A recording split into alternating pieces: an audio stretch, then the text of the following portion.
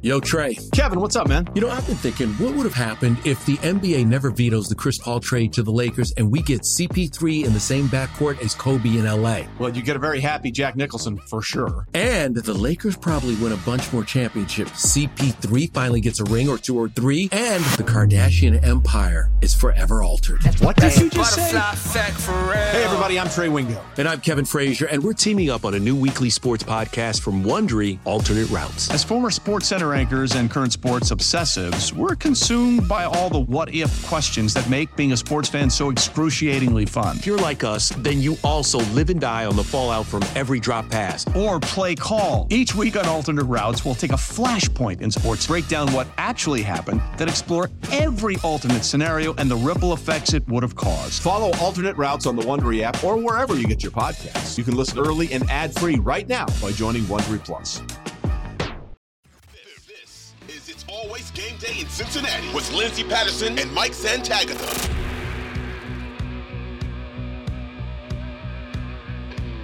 We are back on It's Always Game Day in Cincinnati. I want to stay with the offense right now. We've talked plenty about Joe Burrow. He had himself a day. He was able to pass the ball around a little bit on the offensive side. Zach Taylor, in the last couple weeks, he was hammered. If you looked at social media, I highly recommend never looking at it. But if he were to look at it 2 weeks prior, 2.5 weeks, 3 weeks prior to post-game against the Baltimore Ravens to say, oh, Zach, your play calling is a little questionable. I feel like Zach has done a great job. Obviously, Joe Burrow has definitely stepped up his weapons. Getting the ball to his playmakers has been amazing. And then having a healthy T. Higgins out there really does change what the offensive outlook looks like for your wide receiver room. What do you think about Zach Taylor over the last couple weeks? The past 2 weeks, definitely good. I think people still aren't with the idea that when you're in opponent's territory on 4th and 1, that's a pretty good go for it situation. And they were hammering him on that. To me, that's fine. You could argue, don't get an empty and don't throw the, like I've said, the argument's there to not throw the ball to T on the back shoulder ball against a backup corner. But then I also just go, that's T against the backup corner. Like, yeah, I'd throw that. If I saw that matchup, it's just he played a good job, got away with a little, grabbing, but that's not called, doesn't count. That's just like the T. Higgins touchdown on Jalen Ramsey, not called, didn't count. So I'm fine with that. I do have some feelings about, like, maybe don't go empty when it's 4th and 1 because you really want to give the semblance of a run game, but I still think they got an okay look out of it. Overall, I can't think of too many issues I had. This is such a first world problem. I tweeted about it. I think T. Higgins scored the touchdown, and then they ran up to get the ball so that they wouldn't challenge on a fumble. He clearly didn't fumble on the replay, and it looked like he scored a touchdown because he was laying on his backside. When you lay on your front side, usually that knee hits inadvertently, but when you lay on your backside, none of your stuff's going down, so he was able to reach back there. I think he scored, and I just wanted to see the 3 wide receivers all score touchdowns, and they didn't get that. They still scored a touchdown, so no big deal. But I do think I think almost the biggest issue at this point might be Zach Taylor and getting these touchdowns that the players have scored, like Jamar Chase and now T. Higgins. Yeah, no, I agree with you. Zach Taylor, where are your people? And this is not a it's almost not even on him. They're supposed to have guys in the booth that they're calling down to him like, hey, he scored there. Throw the flag. Yeah, no, I agree with you. Not on Zach Taylor, but like you have people up in the booth for a reason, and they need to tell you that's a touchdown.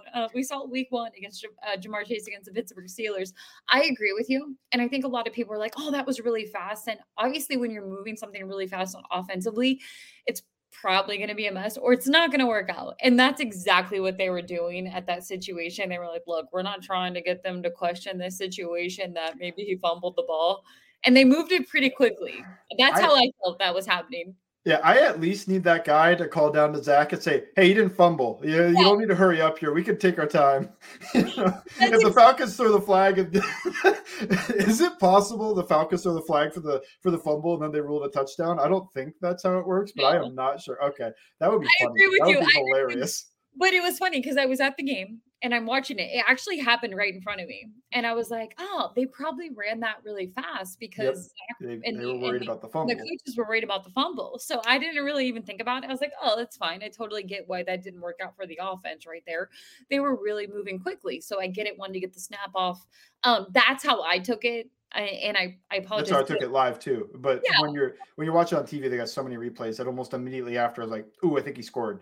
I'm not sure if they showed that at the game as much. They didn't. They really didn't. It was a very quick situation where honestly the whole thing felt like, oh, we don't want to mess this up, so we're gonna snap the ball. And then everything it ended up working out. But at the same time, I was like, oh, I thought maybe that could have been a touchdown. But can we get some people for Zach Taylor up in the booth that can watch this stuff? Because Zach has bigger things to worry about on the sideline. But no, obviously jokingly, when you see what they were able to do today, this is honestly how I felt. And it's been a long time that honestly you could go back to last season, maybe the Detroit Lions and a couple of the AFC North games. We kind of joked about it last week on the podcast. Was I never really felt like any games this season that they were going to obviously win or by multiple scores or felt really confident. This was a game where Joe drives down the field and I'm like, they're going to win this game. And I don't really feel like Atlanta's going to come back. I didn't feel like that going into the game. I thought it was going to be a scrappy game. Obviously, you have an Atlanta Falcons team. You look through the whole entire season of what they've been able to do. Even when they're down, they would still run the ball against teams. I want to say they did that against the Los Angeles Rams earlier in the season. But they're just kind of one of those teams where they never go away. I honestly didn't feel like that with this team today. I mean, I know they're dealing with injuries defensively with Logan Wilson out, DJ Reader, and we knew this was going to be a team that was going to run the ball, but I never felt like that today. I felt very comfortable on honestly, all three phases with the team. I felt pretty comfortable going into the game, to be honest. I just thought I had a similar feeling that I did against Pittsburgh, and I know that didn't work out, but I thought this team wins unless they commit multiple turnovers because they're just the better team than the Falcons. And especially when you start looking at injuries and all that stuff. The Falcons had one game script that could have won them the game, and that's they take the lead early and they're able to just pound 8-minute drives and maybe get a turnover or two, or Grady Jarrett gets a couple sacks instead of just one, or kills a drive with his sack instead of allowing a first down after. So that's what I thought was just, unless this team multiple turnovers, they're winning. That's what I thought going in. I wouldn't be shocked if they lost, mostly because I watched what happened week 1, where they did commit the multiple turnovers. But this game, I was like, I would be surprised if they lost because I don't think that's going to happen. And glad I was right. I did think the Falcons would keep it a little bit closer. I thought the run game might work a tiny bit better than it did. Oh my goodness, do they hammer it though? I mean, they were down 14-0, like minutes into the first quarter, and Mariota ends up with like 13 pass attempts. I know it was under 15. And I just thought, whew, that is not a ringing endorsement of the quarterback that you have brought in. If they weren't 3-3, I would be thinking like, might be time to look at that rookie, you know, if you trust this quarterback so little. But they do like to use him in the run game too. So I do get some of the added value. But if you're Atlanta, and again, this is not an Atlanta Falcons podcast, I have questions because at some point you're going to want to see what you have in Desmond Ridder, because I feel like this quarterback class in the draft is pretty legit early on. Not to say that they're going to pick early on in the top 10 or anything like that, but I'd kind of want to see what you have from Desmond Ridder, because watching that game, the whole entire game, I never felt like they thought, we can really win with this quarterback. He can run the ball. He can rush. We can see what we can do on the ground, but I don't really feel confident in the air. And I just felt like as soon as Cincinnati went up, I'm like, this game is over, because there's no way that he's going to beat you in the air at all, because I like the Bengals corners. I like Cheeto. Except right before halftime. That was the only time I think I got mildly, just a slight bit nervous, was when they were up 21 and then within 30 seconds they were up 11. And I was like, that is a disaster of a half. And the Falcons get the ball after halftime. I was like, all right, they could have just let Atlanta right back in this game. But then they actually step up, they get the stop, they get all that. But oh my goodness, that was the moment. And I guess we could talk about now. Eli Apple hasn't really been that good the past couple of weeks. And I feel like we need to talk about this a little bit, because it just hasn't, like, I see people still posting like the receiving yards given up and all this other stuff. Andy Dalton missed him getting smoked by some no-name wide receiver, because all the Saints wide receivers were no names in that game because they were down Thomas Landry and Olave. So some no-name receiver smoked him. Could have been a touchdown, should have been a 30-yard gain, and it goes to the outside. Whatever. Then the week before, there was it was kind of like that trick-ish play on 4th and 1 that Lamar just completely missed the guy over Apple. And then this week, it finally connects. He got beat twice deep in the past 2 weeks. And then this week he gets beat deep again and it connects. And these are just like, you can't be doing this every week, man. Like that's the disaster. And I know that the stats don't matter or anything for that because, he's still allowed whatever yards. That's why yards allowed sometimes isn't the best stat. I've been nervous about Eli Apple's play the past couple of weeks, and then it finally happened. And Damiere Byrd, I didn't know he played for the Falcons, or are you still in the league? Still fast. So he scores a big touchdown. It looked like 3 buzz to me, which means that Bates isn't helping him over the top, and Bell is coming over to the middle of the field from the opposite side. So there's a ton of room. Eli Apple has to know that. He looks like he's open, and Damiere Byrd gets inside of him, and he just never runs. He takes too long to run with him. When you're flat foot and the guy's got a full speed start, you have to get on it quick. And especially with like 30 seconds left in the half, you have to get on that, because who cares if he beats you for 15 yards? Like, I don't care. Don't get beat deep. And then he got beat deep. So he could have just been overestimating his own skill, like his own speed, not his skill, but his own speed. He could have thought, oh, maybe Bell's going to help me more or something. Wasn't happening. Or maybe he just thought, I don't know, I underestimated the wide receiver speed, something along those lines. Or maybe he just zoned out and he was like, oh, I hope they throw this ball underneath so I can get a pick. But yeah, that was a very frustrating play. And I know the coaches are going to have their coach speak. I don't think we saw Cam Taylor-Britt so much in the second half because it was some planned rotation. No, and that's the thing. I want to get to that. Not to make this an Eli Apple segment, but we're going to right now. And I'm more of an Eli Apple guy than I feel like a lot of fans. I think 100%. He's been fine. I've been teetering though the past couple of weeks when I keep seeing the deep ball that almost gets completed that can change the game, and it happened here. Although it didn't matter. Didn't matter. Yeah, no, I agree with you, because I think if someone were to ask me, because I knew obviously Cam Taylor-Britt was out for the first 4 games, and then when he was activated, I was like, oh, Cam Taylor-Britt. I was excited about the pick. If we go all the way to draft nights, I was excited about him. Like, oh, obviously hearing every draft expert talk about this guy, they move up in the draft because they like this guy, and this guy's going to be the future when you think about the secondary. And I thought when he was injured, and it really didn't see anything impressive from him during training camp, but I was like, they're going to ease their way back in with him. And then hearing Lou talk about Dax Hill, not rushing him in there. You don't want to do that. Who are you going to take off the field? I never really felt like when he was ready, when Cam Taylor-Britt was ready, that they were going to put him in the game, because I didn't really see anything from training camp. So when Zach Taylor on Cam Taylor-Britt, he said this after the game, we wanted to work Cam in there. We wouldn't call it benching Eli Apple. Said it was the plan pregame. That's such a coach speak. We wouldn't call it benching. Call it benching.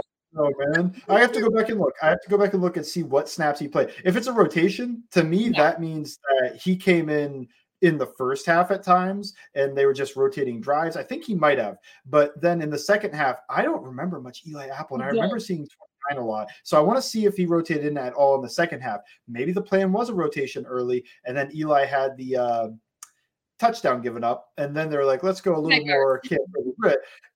But yeah, just to talk about Cam Taylor-Britt for a second. I didn't catch all of him because, broadcast film on TV, you see those corners for like 3 seconds and then they're downfield.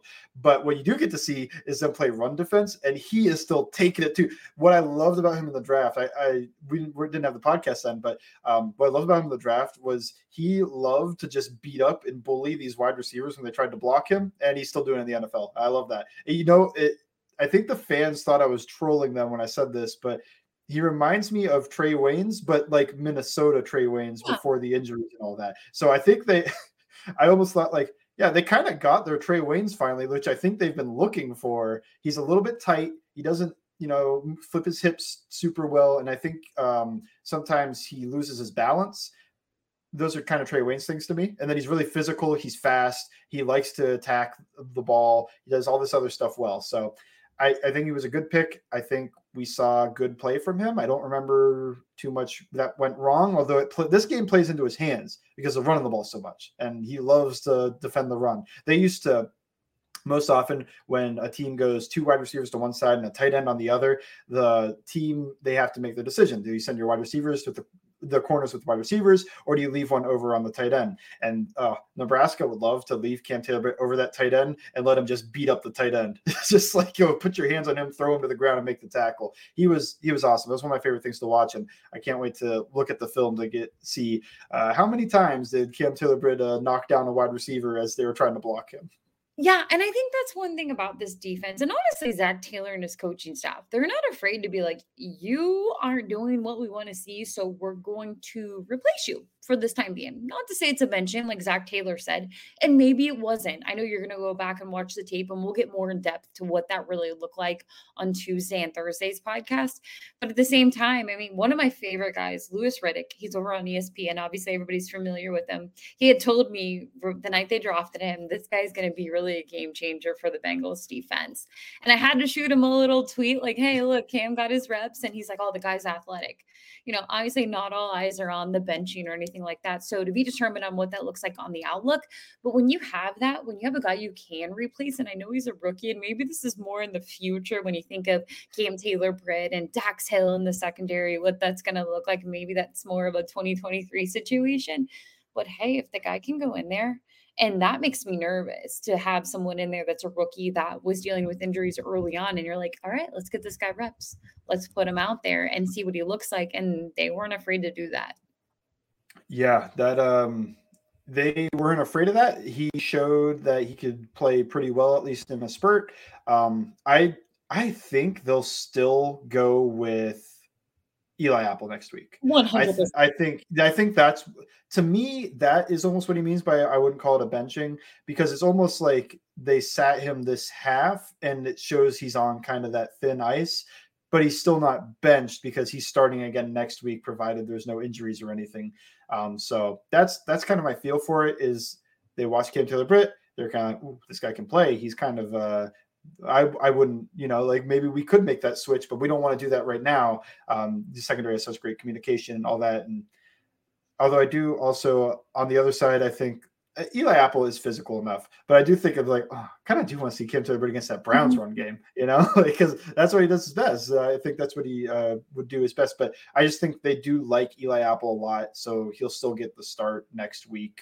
I mean, you could see Cam Taylor Britt, but if you're asking me right now, who's out there, I feel like 80% chance it's Eli Apple starting week 8, I believe. I know, it's insane to think it's week 8, and 100% agree with you. It's going to be Eli Apple, and I would be very surprised if there was a change early on when it comes to a start against the Cleveland Browns. We'll have more next on It's Always Game Day in Cincinnati.